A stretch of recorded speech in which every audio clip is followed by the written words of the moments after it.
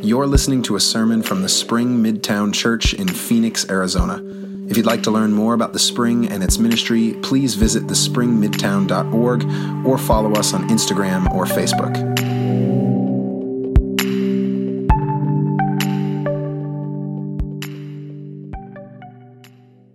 Imagine a world where music has been entirely forgotten.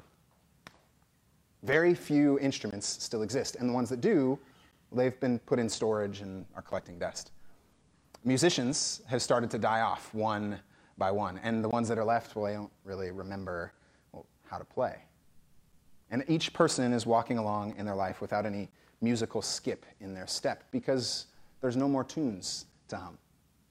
The earth spins on a melodyless axis, but somewhere, inside a darkened, candle-lit study, sits a composer.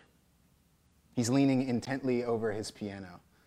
He's got papers strewn around him. He's feverishly writing down line after line on a new sheet. This composer, he's an old man. He's got this long, silver, stringy beard. His clothes are a little unkempt. He's got thinning hair up top, but he's old enough to remember what music sounds like. He's had notes bouncing back and forth between his ears. He's had notes that have sunk deep within his soul. And now he's writing these notes down. He's poured his blood, sweat, and tears for years into this piece. And he finally has it. The greatest concerto ever composed. See, this piece, it's going to bring music back for good. People are going to hear it, and the joy of song will rise up in them again. They'll remember what it was like. They'll recall what music sounded like.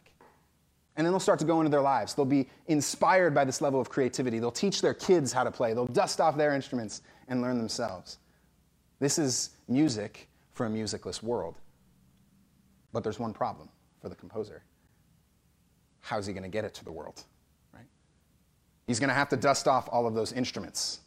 The violins and the violas, the clarinets, the oboes, the trumpets, the trombones, the drums, the pianos, the cymbals. Everything will need to be restored. But not just the instruments, the musicians, right? They'll need to be re-taught how to play the music. They'll need to be shown the music in front of them and learn how to fall in love with the melody again. And that's just the music and the musicians, right? They're going to need somewhere to play, a concert hall. So you architects and engineers, you're going to be needed. Janitors, they're going to be needed to clean the space, right? So people can show up, maintain it. You're going to need a web developer to design a website so that you can track who's coming in, how many people can fit in the room, how many shows we need. You're going to need printing presses and ink to make sure the music can get printed out for people. You're going to need lighting and staging specialists. The list goes on and on. If this concerto is going to get to the world, it's going to take a team effort. And to be clear, the concerto still exists, whether those people get involved or not. Right? The music is there. It's already been made, and it's beautiful. But in order for that music to start to warm the hearts of the world, it needs to get to the world. See, a melody is only joyous to the world if it can get there. We're starting a new sermon series here at the Spring Midtown called Christ's Vision for the Church. We're reading the book of Ephesians together. And from Ephesians, we actually learn something not dissimilar to this story of the composer and the concerto. Namely, first, that glorious, joyful music has entered the world. Music that brings healing from brokenness, music that brings peace across worldly divisions, music that brings reconciliation between humans and God. But we also learn from Ephesians that there's an orchestra. It's called the church. See, we as the church, we're the people who help get this music into the world so that real peace and real healing and real reconciliation can come. And so we're going to be spending the next few weeks in this series learning about that music and how we might be able to step in and play it here at the Spring Midtown. If you have a Bible, turn in it with me to Ephesians. It's near the back of your Bible. I'll be reading from chapter 1, Ephesians 1, starting in verse 7. I'll be reading 7 through 10 and then skipping forward to verses 17 through 23, if you're following along. Ephesians 1, verse 7. In him, in Christ, we have redemption through his blood, the forgiveness of our trespasses, according to the riches of his grace that he lavished upon us. With all wisdom and insight, he has made known to us the mystery of his will, according to his good pleasure that he set forth in Christ, as a plan for the fullness of time, to gather up all things, things in heaven and things on earth. Now verse 17. I pray that the God of our Lord Jesus Christ, the Father of glory, may give you a spirit of wisdom and revelation as you come to know him, so that with the eyes of your heart enlightened, you may know what is the hope to which he has called you, what are the riches of his glorious inheritance among the saints, and what is the immeasurable greatness of his power for us who believe, according to the working of his great power. God put this power to work in Christ when he raised him from the dead and seated him at his right hand in the heavenly places, far above all rule and authority and power and dominion, and above every name that is named, not only in this age, but also in the age to come. And he has put all things under his feet, and has made him the head over all things for the church, which is his body, the fullness of him who fills all in all. This is the word of the Lord. Thanks be to God. This book that we're reading, it's actually a letter. Most scholars agree it was written by a guy named Paul. Paul lived back in the first century. He was a Pharisee, which was a Jewish religious leader back in that day. He knew the Hebrew scriptures, which is our Old Testament, like the back of his hand. He had them memorized, more than likely. And Paul became a Christian after a radical experience with Jesus. He believed that Jesus was the fulfillment of what all of these scriptures were talking about, the thing that all of these scriptures were pointing to. And so he went from killing Christians, persecuting Christians, to becoming one of them. And he, amongst a team of other people, men and women, changed the ancient world. They changed the world for good by communicating the good news of Jesus, by being people who heal others, by being people who bring peace and reconciliation. And Paul, in this passage, he's writing this likely to a group of churches. He sent this out to a few different places. He's talking to the church in general. And here he does a couple things. First, he talks about what the gospel music is, what the gospel looks like. And then he talks about how the gospel actually starts to work in our lives. And he does that using a couple different literary devices. So I'm going to talk about both of those because I think it's helpful to unpack. So the first is a poem. We find that he's writing poetry in verses 7 through 10. And the second is a prayer that he writes, which is hopeful for what the church will become after learning the truth in this poem. So let's start with the poem. The poem actually runs from verses 3 all the way through 14. We read 7 through 10 together. That's just a little chunk. This is one long sentence in Greek. It's this flowing, joyful song that Paul is writing. And it actually mirrors an Old Testament prayer structure called a beracha. You guys can go ahead and try to say it if you want. Beracha. You got to get it like in the back of your throat, right? Beracha. We can work on it together. I'll help you figure it out. You don't have to know how to pronounce beracha to know what it is, to know how it serves its purpose. The point in a beracha is to orient the people of God around a singular truth, a truth about God and how that truth actually leaks into their day-to-day lives, how it actually changes their lives. And so what we learn just from the structure of what Paul is doing, before we even talk about the message, we're learning that Paul, when he has the opportunity to proclaim the gospel, does it through poetry, through song. It's not a long, dry theological treatise. Jesus' arrival into the world, it's not religious dogma that's meant to bore the masses. It's not supposed to be preached amongst empty and dry, dusty church pews in a wooden manner. It's a poem. It's a song that overflows from Paul in his deepest reaches and that rings in the ears of his listeners. It reminds me, actually, of a movie, which shouldn't surprise anyone in this room who knows who I am. I love movies, right? Of course, Clint's reminded of a movie by everything, so it makes sense. The movie's La La Land. Anybody seen La La Land? Nice. Okay, some nods. It proved divisive on the internet after it came out. Maybe the ending a little bit. There was a weird Oscar fiasco with it, but I'm glad people like La La Land. Oh, I got a no from somebody in the corner. Fair enough. Well, independent of your thoughts on the movie, the opening scene is really interesting. It starts with this black screen, and it fades into a traffic jam on an LA freeway, which is one of the most accurate real-world things that you could depict, right? Traffic jams in LA, that's a thing. Anybody who's lived in LA knows this is how life goes. And this traffic jam, it starts to pan down for 20, 30 seconds. They've got people in their cars. It's clearly hot. Some people listen to the radios, but it seems like a bummer of a situation. And then it gets to one woman who's wearing this bright yellow dress, and she's singing in her car. And then she starts to sing a little louder And then suddenly, she jumps out of her car and starts dancing in the middle of the freeway. And then that inspires hundreds of people start pouring out, like from a zombie movie. Like from every corner, there's people pouring out to sing and dance alongside her.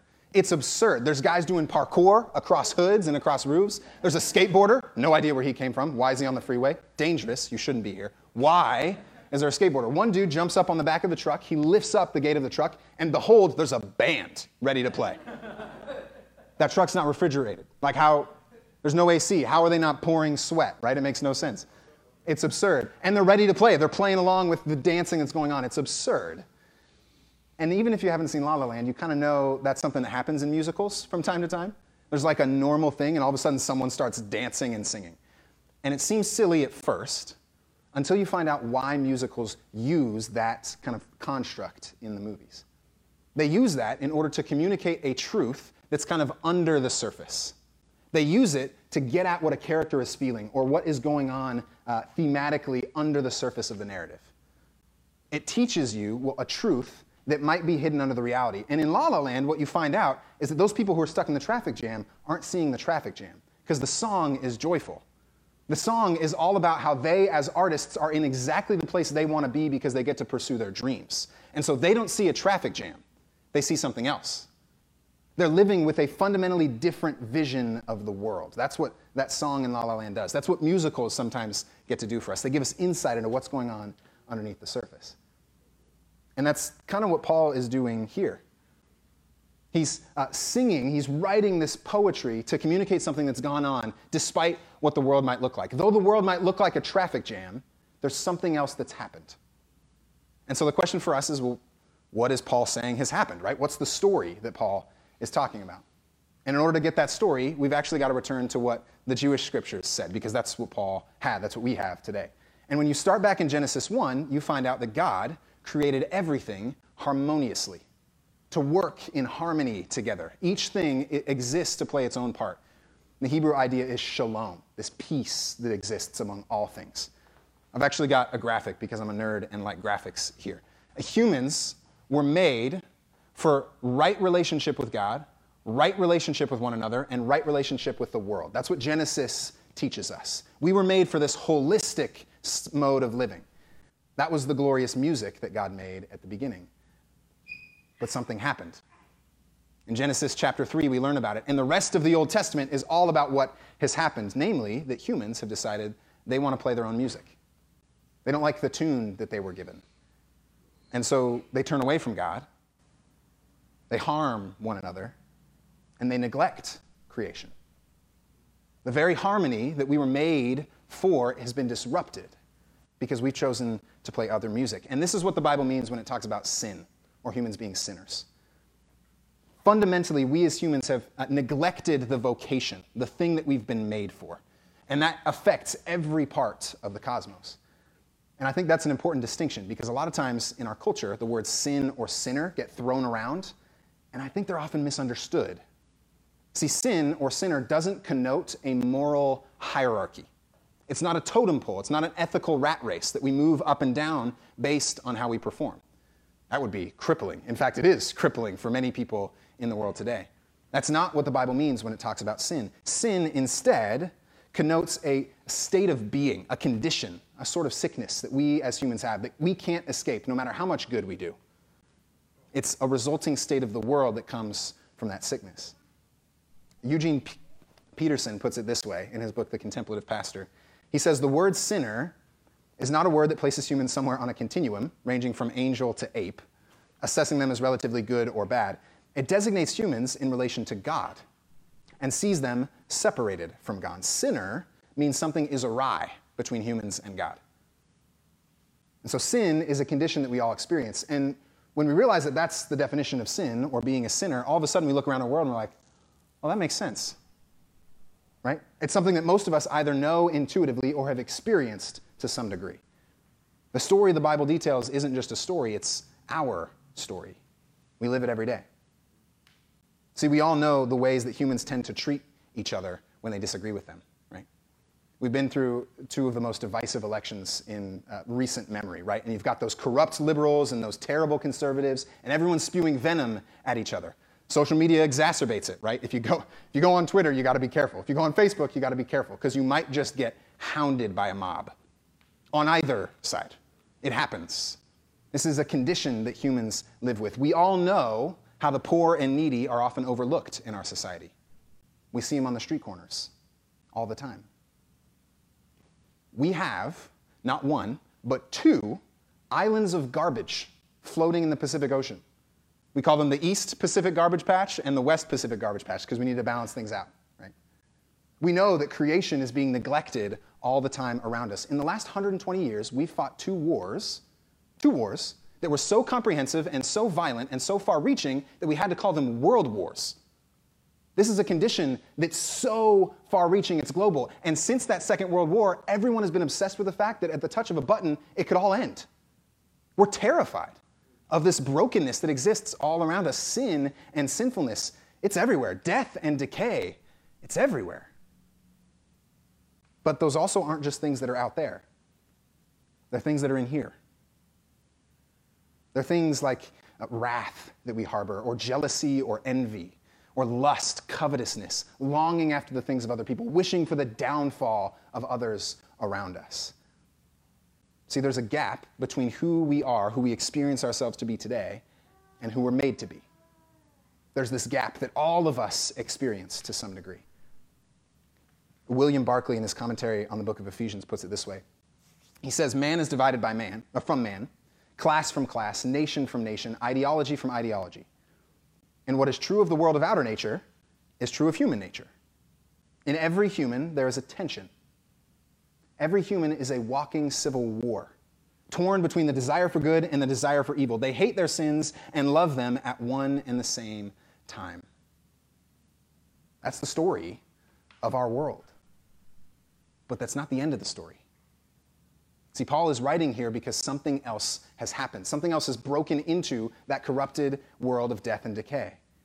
The great composer is not going to let that sort of disharmony rule the day.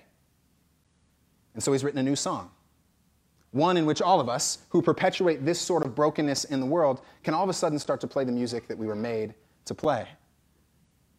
The life, death, and resurrection of Jesus Christ, Paul says, is the music we were made to play. And that new music gets talked about through poetry. Paul says in verses 7 through 10 that in Christ we have redemption. And the word redemption there, it's another kind of Christianese word that's thrown around. The verb in Greek means to ransom. In Paul's day, it would have referred to someone who was freed from slavery, someone who was ripped out of a prison, someone who was in bondage in some way by oppressive powers, who has been freed. I think that language seems particularly fitting on the weekend of a national holiday called Juneteenth, right? Where we get to celebrate the freedom, the emancipation that people in bondage once had in this country. Yesterday, there were celebrations all over Phoenix to remember the joy that comes from emancipation, from freedom, from redemption. And Paul's song is using language here that indicates the same sort of thing is happening for everyone in Christ. All of us have been held in bondage by the oppressive powers of sin and death, and Christ has broken the chains of that bondage. It's a sort of emancipation proclamation for all of humanity. That's what Paul is saying here. And that happens in two distinct ways. This emancipation from sin and death happens in two distinct ways. First, Paul mentions that it happens for us individually. Paul says that this work of Jesus Christ has given us forgiveness from our sins, from our trespasses. And that inner, individual forgiveness, that's the starting point of the gospel message, always. Because regardless of how broken we think other people might be, we are most aware of our own brokenness.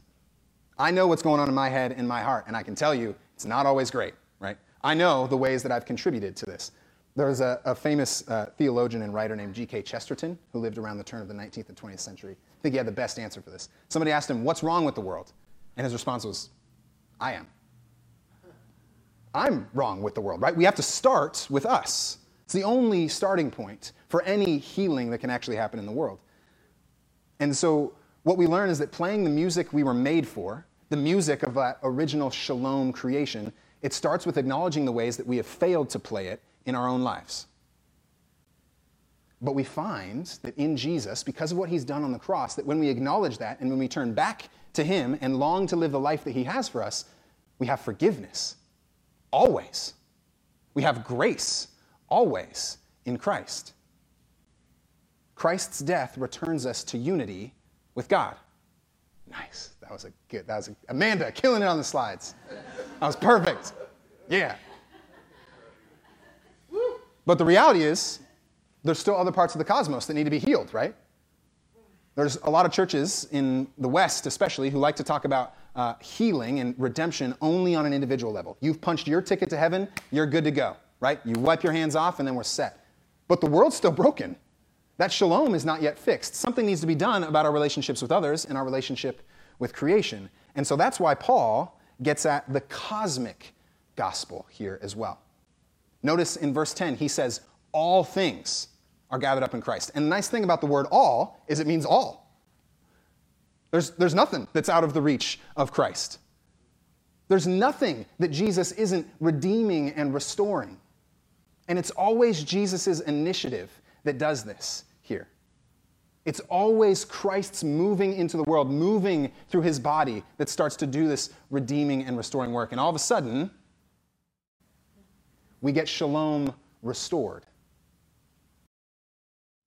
All things are working. This means that Jesus arrives to correct not only our individual lives, but also all of the systems and institutions that inflict pain and suffering and sin in the world.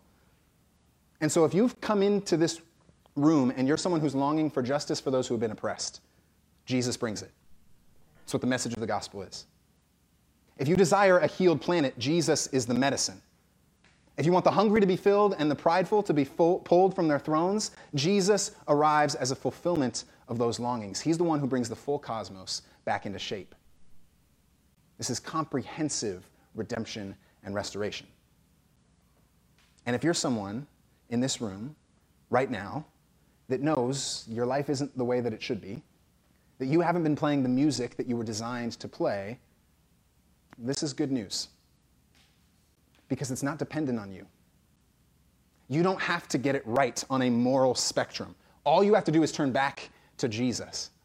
Paul in this chapter says, in Christ, 9 times. 9 times in 23 verses. So it's like every other verse. In Christ, in Christ, in Christ. It all happens in Jesus. It's not dependent on you to get right. And that's what he means when he talks about the grace that God has lavished upon us. This new life that we receive, this redemption of all things, it's a gift from God. See, world history, if we look back over thousands of years, it's been a project of humans trying to fix things themselves. And they do it a variety of ways, right? They try to fix themselves through religion. And so they act a certain way, and they just say, look, if you behave this way, if you change your actions enough, then things will start to heal. Sometimes it's through political or social systems, right? If you just buy into this system, if we all just do this together, then it will be fixed, right? All of these humanly created things we start to put all of this stock into to say, that's going to fix the problem. But that's like trying to lift ourselves out of quicksand. It doesn't work. We need a hand from someone who's standing on solid ground, and Jesus gives us that hand. And so we learn that only in ending my drive, my striving for life, can I actually receive the life that God has for me. Only in ending my attempts at grasping goodness and life on my terms can I actually obtain true goodness and life.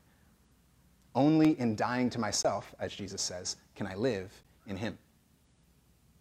And most of us live our lives like this, with our hands closed, tightly grasped around something that we think will solve our problems.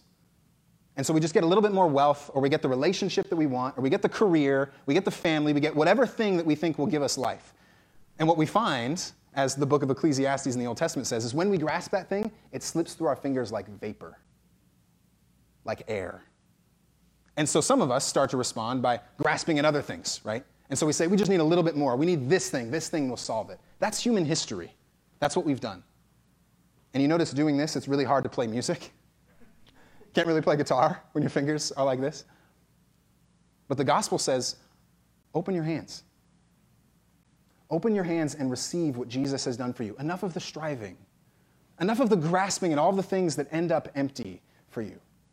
receive what Jesus has brought into the world, by turning back to him, by acknowledging the ways that we've messed up and turning back to him so that he can start to heal us. And so that's the poem of good news that Paul has here. And if you've heard that message before, let it sink in again.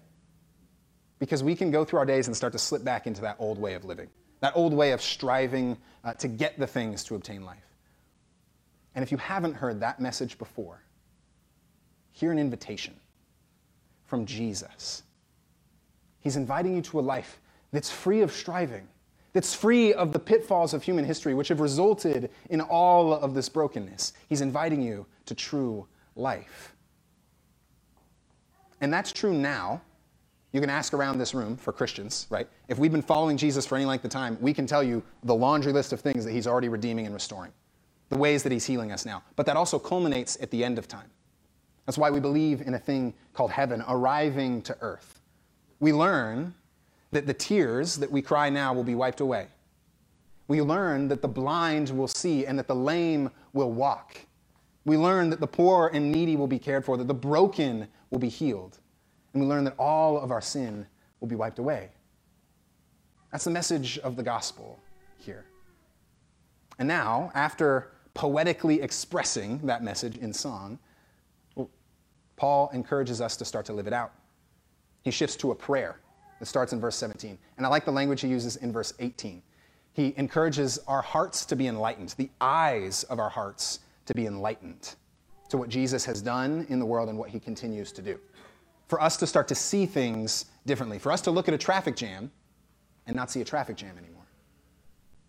This is a prayer for a sort of transformed imagination, a transformed way of seeing and living. Not through the eyes of the world, not through the headlines that will always bombard you. Always bombard you. We don't see the world through the lens of the world. We see the world through the lens of Christ. We see the world with this message of redemption and restoration guiding us. I want to tell you guys a story about a guy named Greg. Greg was a Catholic priest.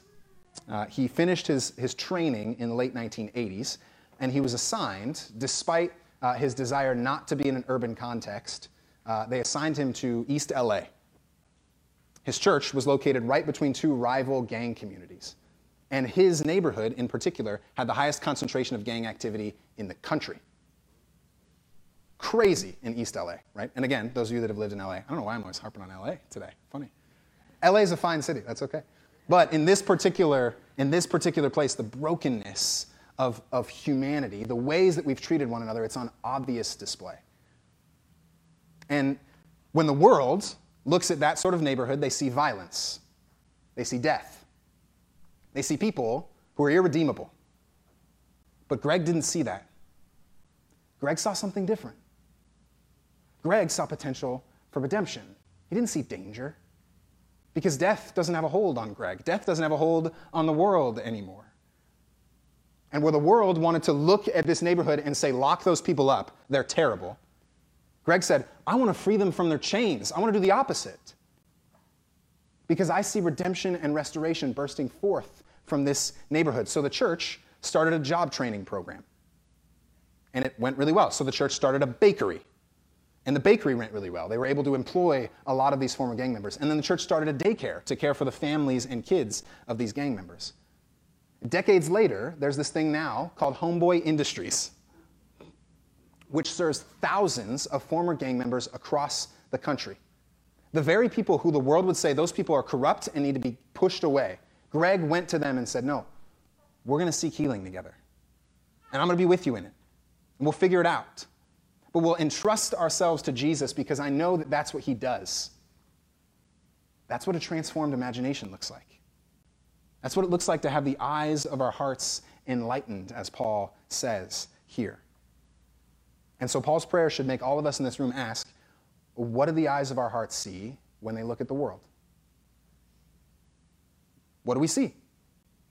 Do we look around and see headlines that say the world's falling apart? And is our initial instinct to gather as much as we can for us and our tribe just to survive till doomsday? Is our instinct at seeing the world falling apart just to try to get as comfortable, to create as easy a life as we can? Or do we have a different way of seeing the world? Do we see a world that's being redeemed and restored by Jesus every day? Do we see a world where we can give ourselves away so that others can have life? Do we see a world in which death no longer reigns and which life reigns? Paul's prayer is that we'd start to see things differently, that our hearts would be transformed. And the people that do this, the people that start to see things differently, they're called the church. You're sitting in it right now. These are the people who see things differently. What we learn here is that redemption and restoration in Jesus starts to change the world through the church. That's what Paul's saying in verses 20 through 23 here. And that's what our series is going to focus on. How the church is this group of people that live with a different understanding of God, a different understanding of themselves, and a different understanding of the world. And I know, for many people in this room, that the church has not always been that. I know that many people sitting in this room have seen the church not be particularly musically inclined, we'll say. Be people who haven't perpetuated the redemption and restoration, and in some cases have done the opposite. I know some people who are like, the church is weird. I don't understand it, right? Like, this doesn't make sense to me. Can you help make sense of it? And Paul is making it quite clear here. If the church is not bringing about the redemption of individuals and of all things, then it isn't being the church. If the church doesn't see the world through redemptive and restorative lens, then it's not being the church. If the church isn't an extension of Jesus' love for the least of these in society, then it's not being the church. If it doesn't care for those who are hurt or oppressed, then it's not being the church. If it isn't bringing the good news of forgiveness and grace to a world that needs it, it's not being the church. He uses an analogy here. He says that Christ is the head and the church is the body. That the redemption and restoration that Jesus brings is connected to this church, and he works through the body. And many times the church decapitates itself. And it falls limp on the ground because it's disconnected from this story. If the church doesn't look like Jesus, then it's not being the church. But I look around this room and I see the church. This little kingdom of heaven outpost called the Spring Midtown. I see redemption and restoration bursting forth from this place all the time. And I can confidently say that because I know you people. I've lived life with you over the last couple years. That's why Emily and I are so excited for this next season here at Midtown. I've seen the crippling chains of sin broken in your lives. I've seen relationships restored in your lives. I've seen trauma healed in your lives.